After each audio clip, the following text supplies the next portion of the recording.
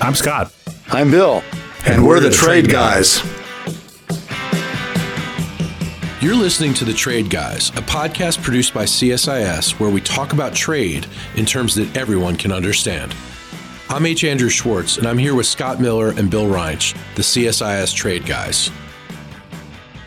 Coming up next on The Trade Guys, we have a very special episode devoted to the Uyghur Forced Labor Prevention Act, which has now taken effect in the United States. Don't miss this one. Trade Guys are coming at you right now.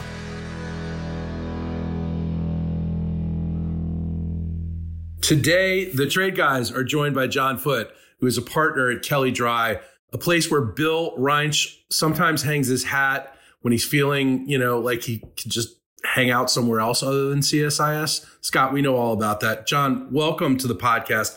I should also mention at the outset that you are the publisher of an important newsletter called Forced Labor Trade. You can find it at forcedlabortrade.substack.com. It is about CBP's enforcement of the forced labor import ban. Bill, I know you have some things to add about your colleague as well. Well, I'm really happy to have John with us for a couple of reasons. First of all, he's a leading expert on the forced labor issue and the UFLPA, the Uyghur Forced Labor Prevention Act. Good part of his practice is he has a customs practice.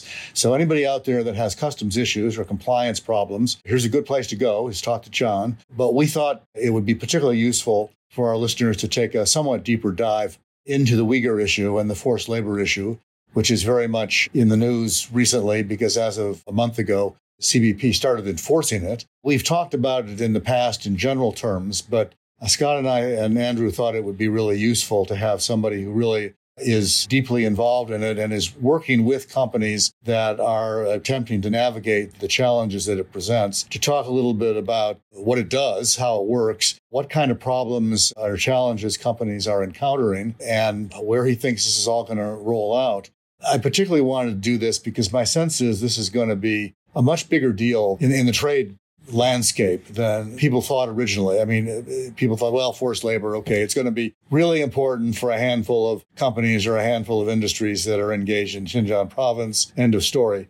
As we're discovering, because of where they're enforcing, looking at cotton, looking at, therefore, textiles and apparel, looking at polysilicon, which means chips and solar panels, Xinjiang stuff in a lot more supply chains than people think. And this may end up being a much more significant part of our overall trade policy than people anticipated. That's going to create some dilemmas, which we've already seen in the solar case, where we spent some time in May talking about the problem the president faced and what to do about tariffs and circumvention of Chinese imports by shipping the production to Vietnam and Malaysia and Thailand and elsewhere.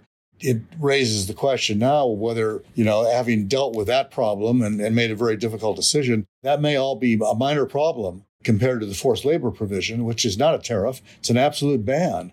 So in other words, we brought John on because we wanted to talk to somebody who knew what they're talking about the subject. Yes, unlike Scott and me, we wanted to talk to an expert. So true. So, John, why don't you kick it off? Tell us a little bit about what's actually happening out there. Yeah, sure.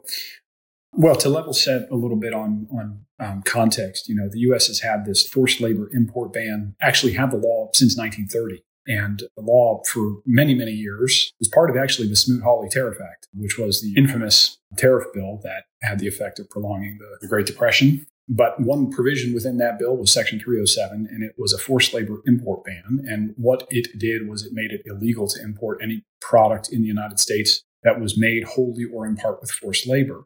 Now, at the time of enactment, there was a clause in the statute which said that the ban did not apply to any product that was not produced in sufficient quantities inside the United States to satisfy consumptive demand, which is sort of an odd exception for a trade law, right? Because sort of the premise of most import activity is that you're importing goods that aren't already made in sufficient quantities in the United States. You can justify just about every import on that basis. But that was the exception. While the law did have periods of enforcement in the 50s and 60s, and then again a little bit in the 80s, and against the Soviet Union in the 80s, a little bit against China in the early 90s, it really had not been enforced at all since about 1994 or 95. And substantially, that was attributed to this clause that was present in the law. That clause was removed in 2016 by the Trade Facilitation Trade Enforcement Act.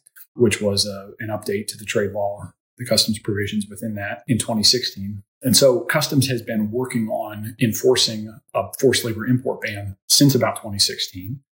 And then the Uyghur issue sort of reared its head, and the world took note of the systematic oppression of Uyghur individuals, the surveillance state, movement of well over 1 million Uyghur individuals into forced labor camps and conditions. And there were also a lot of concerns about the transfer and movement of Uyghur workers from Xinjiang elsewhere in the country under labor transfer programs, under conditions that strongly suggested the presence of forced labor. And so I think as Congress was looking for some way to address that issue with, occurring in the context of a geopolitical rival, seeing a tool lying around called the forced labor import ban seemed like a great tool to reach for. And that is where sort of the Uyghur Forced Labor Prevention Act was born.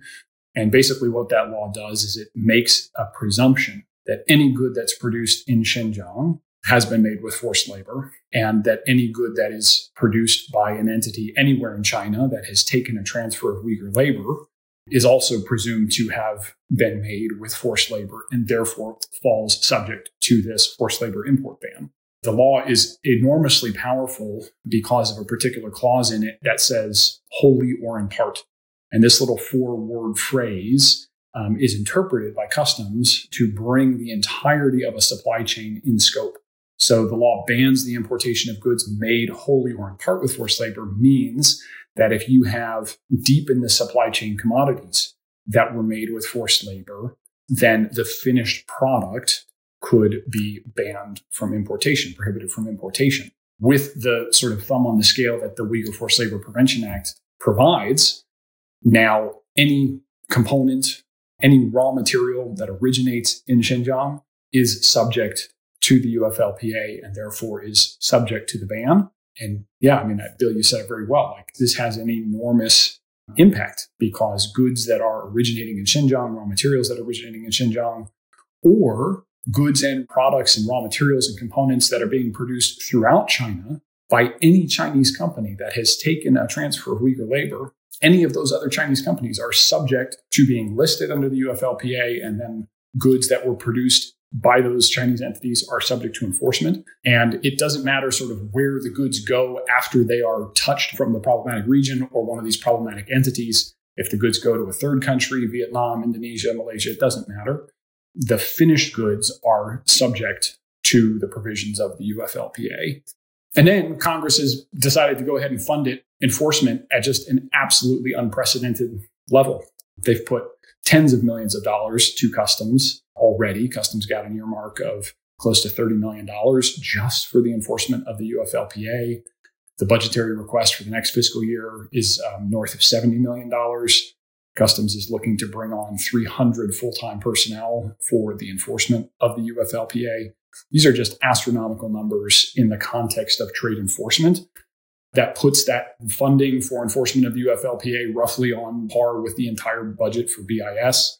It's more than the entire budget of OFAC for sanctions enforcement. So just absolutely unprecedented to put so much resources behind the enforcement of a single trade law. And that's why I agree with you. I think this is really a sleeper dimension of the US-China trade war, potentially just as disruptive as the tariffs were, the 301 tariffs, but arguably more so because you can't just pay an extra cost, pass a cost along. You're dealing with market access at a pretty fundamental level. Well, John, you raised the issues of scope, which are immense because of some of what's produced in this area. Cotton, for instance. And cotton winds up in everything. Fabrics and apparel, but much beyond apparel. Cotton is a useful ingredient in many, many products. Or things like chemicals, polyphenol chloride. So you've got a scope problem, but you've also got a sort of reversal of the typical presumption of knowing and the standards that are used in most sanctions law. This is sort of a guilty till proven innocent affair with customs. And the knowing standard is actually very important for reliance for businesses that are trying to stay legal and just committed a foot fault, basically. Now, foot faults are penalized pretty heavily here. You're exactly right. There are a lot of complexities associated with this, and it very much is a guilty until proven innocent. And this is why I've actually just started writing a newsletter on enforcement, because it gets pretty tricky. You only have to sort of make one presumption or two presumptions or one or two evidentiary standards before you can get pretty disoriented pretty quickly. There are a number of very complex evidentiary questions that have to be made in the context of enforcing a forced labor import ban. By my count, there are at least 5. And the Uyghur Forced Labor Prevention Act addresses one of those. It says that if you have a shipment that was linked to Xinjiang or was linked to a listed entity, you have to present a certain amount of proof. You have to present proof by a clear and convincing evidence that there was no forced labor involved, and therefore the shipment is subject to being admitted. But there are a bunch of other evidentiary determinations, right? There's the evidentiary determination about where forced labor is happening. There's the evidentiary determination that customs has, which is, well, which shipment should I stop? Right? Which shipments do I think are linked to Xinjiang? Because customs does not always have perfect visibility into that. And then what if you want to argue that the UFLPA does not apply? And that actually is where most companies are sitting, right? They want to argue that a particular import that gets detained by customs provisionally, they want to be able to argue, no, the UFLPA does not apply because there is no link to Xinjiang within this imported merchandise, and there is no link to a listed entity within this imported merchandise, so let my shipment go free. How much proof do you have to present to customs in order to demonstrate that the UFLPA does not apply? That statute doesn't resolve those other very tricky and enormously consequential evidentiary questions. What it does do is it says, once you have a shipment that is definitely linked to Xinjiang or to a listed entity, you have an enormously high burden of proof to try and clear the shipment. And in fact, it's such a high burden of proof that I think the consensus view within the importing community is that it can never be cleared. It can never be achieved because there are a long list of due diligence requirements you would have to comply with. You have to answer any question that customs ever presents about your shipment, answer it completely and effectively. Then you have to have proof about the conditions of labor throughout the entire supply chain. Prove that notwithstanding the link to Xinjiang or a listed entity, there was no forced labor. And then customs has to be willing to sort of put skin in the game and tell the relevant congressional committees that you are the exception to the rule. That is a tall order. And I think that there are very few companies that are looking at that and thinking that they can, in fact, clear that, which means that the whole sort of focus and debate is there any Xinjiang origin content in my merchandise? And is there any content from an entity that has been listed under the UFLPA in my merchandise? And as you rightly point out, there is a lot of merchandise that has a link to Xinjiang or a link to a listed entity. And there's also just a lot of uncertainty because Xinjiang is a major source of cotton. It is a major source of polyvinyl chloride, PVC. It's obviously integral within the solar supply chain specifically. And really any solar product, right? Any solar product that has a supply chain link to Xinjiang is in scope of the UFLPA and facing down that enormously high burden of proof to obtain clearance. So I think that the potential impact here for an industry like the solar industry, which does have definitely a lot of supply chain links to the Xinjiang region, is potentially far greater than people have recognized. So, John, let me ask you this. You said that this is the sleeper dimension of the U.S.-China trade war. What does it mean for us regular Americans? I mean, certainly the solar industry, and you've pointed out some other things, but what are the impacts that we should be feeling now and going forward? That's a good question. If you think about the Section 301 tariffs, the China tariffs that Trump put in effect on goods from China, you could ask the average American whether they sort of knew about that or were aware of that or had any subjective experience of it. And what the data showed was that most of those tariffs were not sort of passed along the chain in such a way that consumers were actually finding higher prices as a result. Notwithstanding the current inflationary environment, there doesn't seem to be a really, at least as far as I've been able to assess, a credible argument that the Section 301 tariffs were a major cause of that. They're just infinitesimally small relative to some of the other significant economic factors that have been driving the inflation. So did people experience the Section 301 tariffs? No, not necessarily, but it certainly influences the geopolitical relationship. It certainly influences the trade relationship. Will folks experience the Uyghur Forced Labor Prevention Act?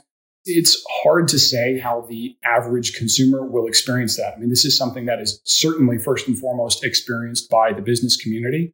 If enforcement does in fact ramp up in the way that it seems like it is going to, based on the funding, based on the personnel that CBP wants to staff, and if in fact the solar imports are in fact as linked to Xinjiang as they are reported to be, there could definitely be a decrease in the availability of solar equipment. How many of the average American consumers are looking to buy solar panels and have them installed on their homes? It's a small percentage, I think, of the average American population, but it's present. But I think the bigger impacts are on the geopolitical relationship. Obviously, China does not like this law, resists and resents its enforcement, and very much disagrees with some of the underlying characterizations.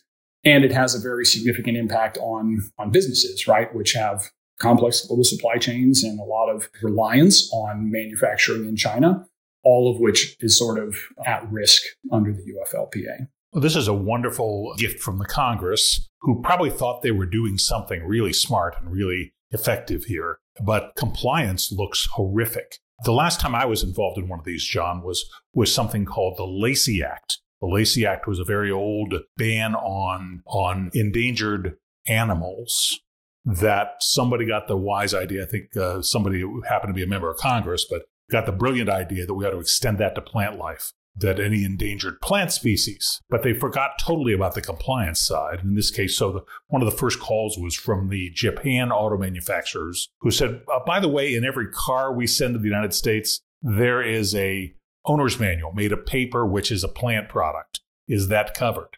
And nobody had an answer. The company I worked for bought rayon for one of our products. Rayon is made from wood pulp. And I'll take you to a rayon factory and look at that tray of pulp that it starts out with, and you tell me if any endangered species are in there. I'm saying probably not. But these compliance issues are quite serious for companies. And with the presumption that you're doing something wrong unless you can prove you're not, this seems like a nightmare. You raise a really good comparison with the Lacey Act. I think that if you ask the folks on the Hill who were instrumental in crafting this legislation, if you ask them sort of what was your intent, I think they would say very clearly, we want companies out of Xinjiang. We want companies no longer sourcing in Xinjiang. Well, the reality of global supply chains is that they're vast, as you know, they're enormously complex. And I think that over the course of the last couple of years, companies that knew that they were in fact sourcing, for example, from a direct supplier in Xinjiang, many of them, I would argue, I would venture to say most of them have ended those relationships, have terminated those relationships. The question now is much more, are there deep in the supply chain linkages to Xinjiang, where it's not you're buying a good from Xinjiang, but the company that you're buying a good from is buying a component from another company that is buying a raw material that may have originated in Xinjiang. And as an importer, you may not have knowledge of that. If you think about the effect of what the UFLPA is going to be, certainly companies are putting forth a lot more effort to sort of extract themselves and their supply chains and make sure that their supply chains don't have a nexus to Xinjiang. That is certainly the goal.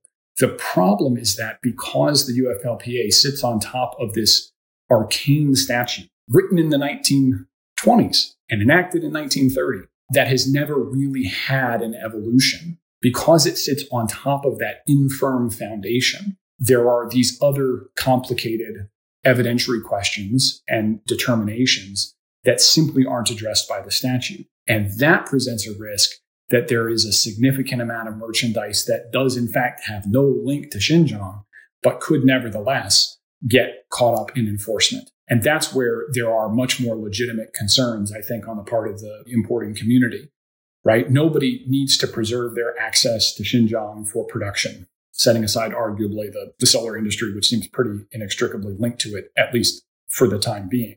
And nobody needs to be sourcing from a factory in China that is benefiting from forced labor.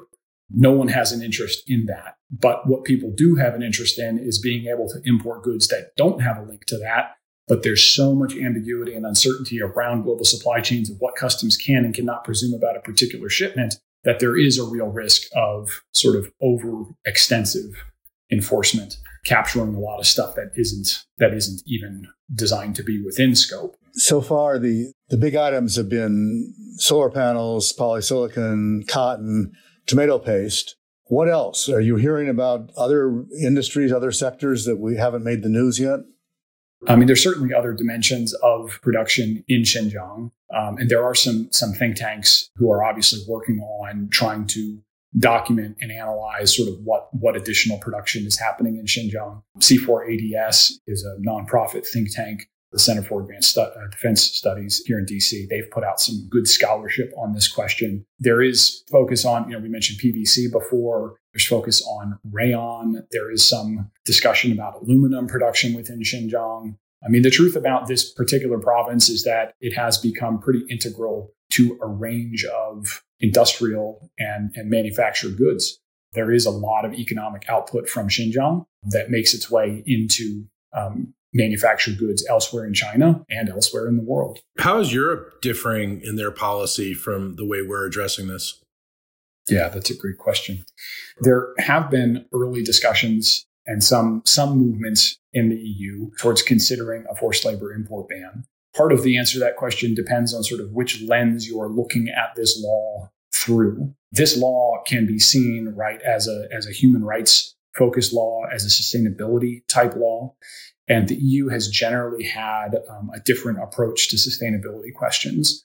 The EU's approach, I think, could be fairly summarized as looking to incentivize companies or require companies to conduct certain amounts of due diligence with respect to their supply chains. Sustainability law or social compliance law with respect to supply chains has evolved in very minor steps. There was a batch of legislation that was sort of focused on requiring companies to talk about how do you reduce forced labor in your supply chain? Tell the world, put it on your website, right? How do you eliminate modern slavery from your supply chain? Tell the world, create a thing on your website. The next sort of evolution in that is actually requiring companies. We want to make you sort of look at your supply chain and do some due diligence and make sure that you've mitigated risk of forced labor or adverse human rights impacts caused by your economic activity, purchasing goods and selling and importing them and selling them.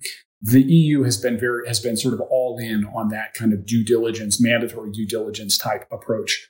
Section 307, the Forced Labor Import Ban, and the Uyghur Forced Labor Prevention Act moves sustainability law like a couple of decades forward by requiring companies effectively to have mapped their supply chains and to have traced the procurement of goods at a level that no other law in the world has required. Starting with the beginning of enforcement, it is expecting a level of traceability that simply does not exist.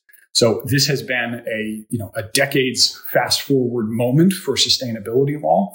But that said, if you think about it from the geopolitical standpoint, I think the EU is definitely of two minds about sort of how it wants to engage economically and on a trading basis with China. There has been a proposal that's been floated in European Parliament to adopt a similar style import ban. And I think that there will be a lot of eyes on the US and how CBP manages to enforce the UFLPA and whether it's successful at, in fact, ending the importation of goods that are linked to Xinjiang or to forced Uyghur labor. But at this point, Europe is sort of all talk and no action, right? Is that a fair summary? I don't mean to be too harsh on our European friends, but they're not doing anything yet. They're talking about it, but not doing it. On the European-China trade relationship, I do not disagree with your characterization. So that means Europe's buying all those products that can't come to the United States. Wonder what that's doing for Uyghur labor. That is really one of the fundamental issues associated with a market, even like the United States, trying to tackle an issue like this and sort of go it alone, right? I mean, you have a problem like this, right, which is occurring on a scale that is really unprecedented since the end of World War II. And you have to ask the question, and now global supply chains being what they are, there are in fact linkages, commercial linkages to the practice, right? This is not just an isolated phenomenon happening in some, provincial backwater, right? There are definitely connections to commerce. But the largest consumer market in the world cannot on its own effectively stop the problem. And in fact, built right into Section 307 and the UFLPA is the notion that, look, this is just a U.S. trade law, which means that if you have a shipment that is detained and is in fact linked to Xinjiang or linked to a listed entity, companies have the option of exporting those goods and sending them to another market that doesn't have a similar sort of provision. And from a practical standpoint, it's not a bad idea for a company as opposed to just sort of eating a commercial loss. But from a policy standpoint, from a human rights standpoint, there are certainly concerns about that. So you're absolutely right. I mean, a forced labor import ban is sort of only effective if at least a plurality of the major consumer markets of the world are aligned and agree to have a similar style approach. And we're definitely not at that stage now. But look, these things take time to sort of develop and grow. And I think people want to see, I think internationally, countries want to see, is this is a grand experiment that has never been undertaken before. It's an effort to try and use trade laws to address a human rights issue in a way that is radically different than the use of sanctions. It's radically different than just requiring companies to conduct some due diligence and publish a report. It is a novel use of trade laws to achieve a particular type of social end. And I think that there is a lot riding on whether it is done successfully or turns into just a hot mess. What are the early signs of what Customs is doing? I mean, you talked about the resources that are being put into this. How aggressive are they being? I would characterize some of the initial reports that have come out from CBP's enforcement is that Customs has been very aggressive. You mentioned my newsletter at the top of the broadcast, and I just put out an article about this, which is that Customs will stop a shipment at the border. And they'll say, okay, we think that there's forced labor in the shipment.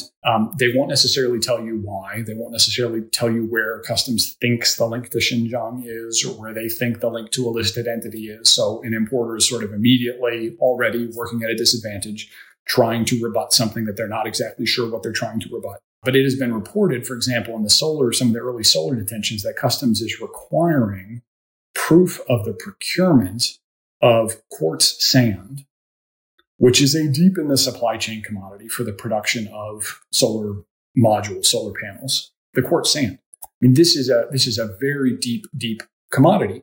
And the question is, well, where was this procured? How do you know where it was procured? What sort of documentation do you have and can you produce?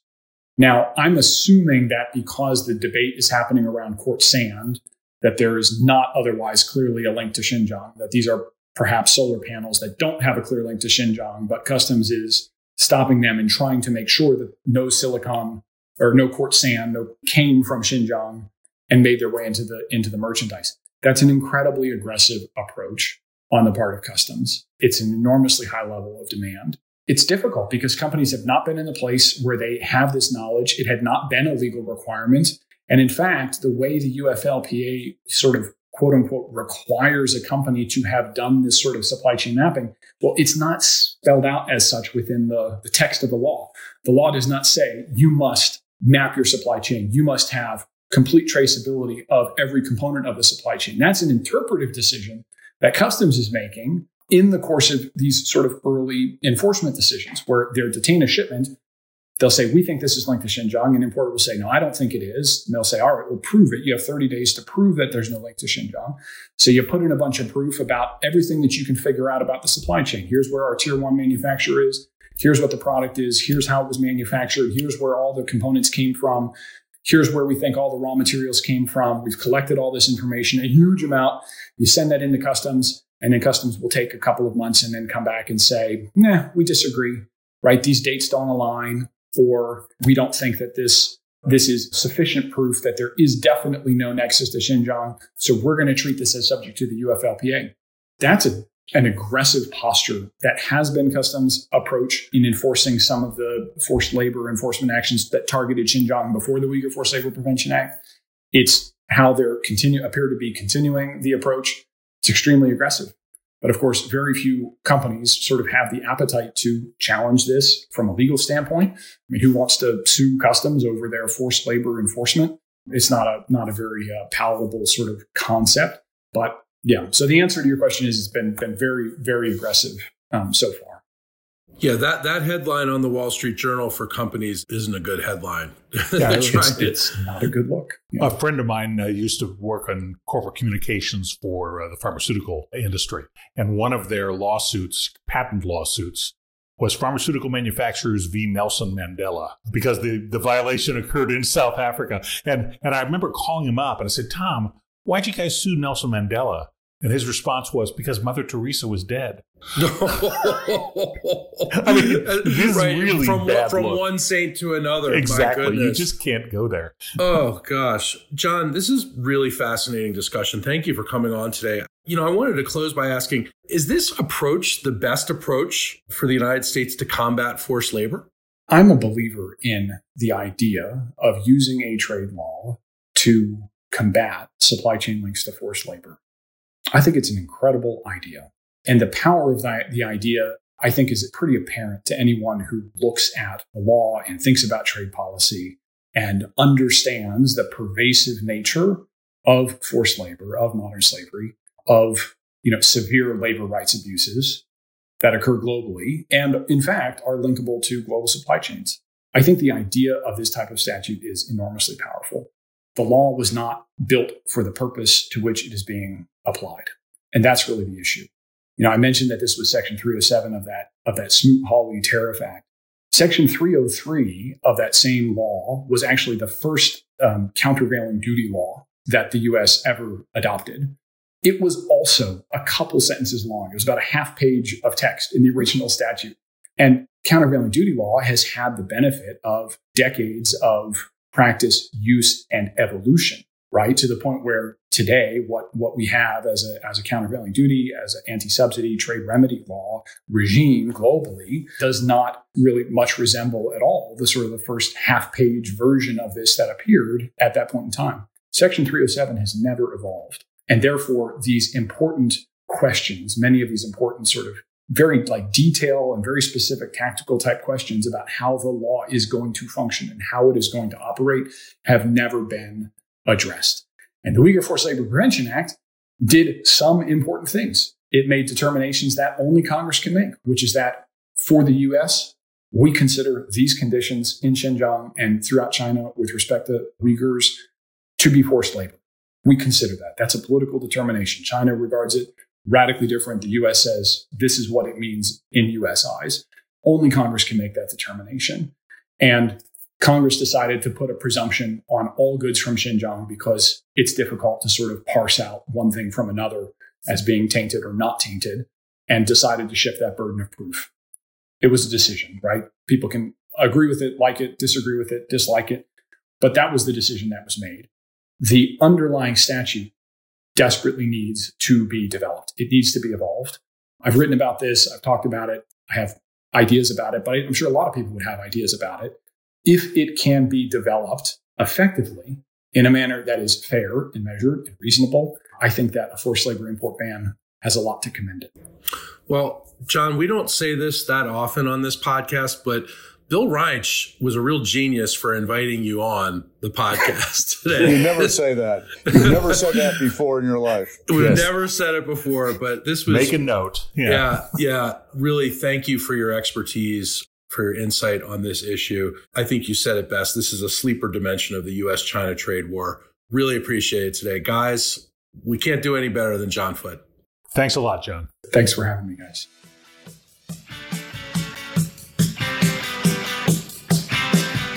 To our listeners, if you have a question for the Trade Guys, write us at tradeguys@csis.org. That's tradeguys@csis.org. We'll read some of your emails and have the Trade Guys react to it.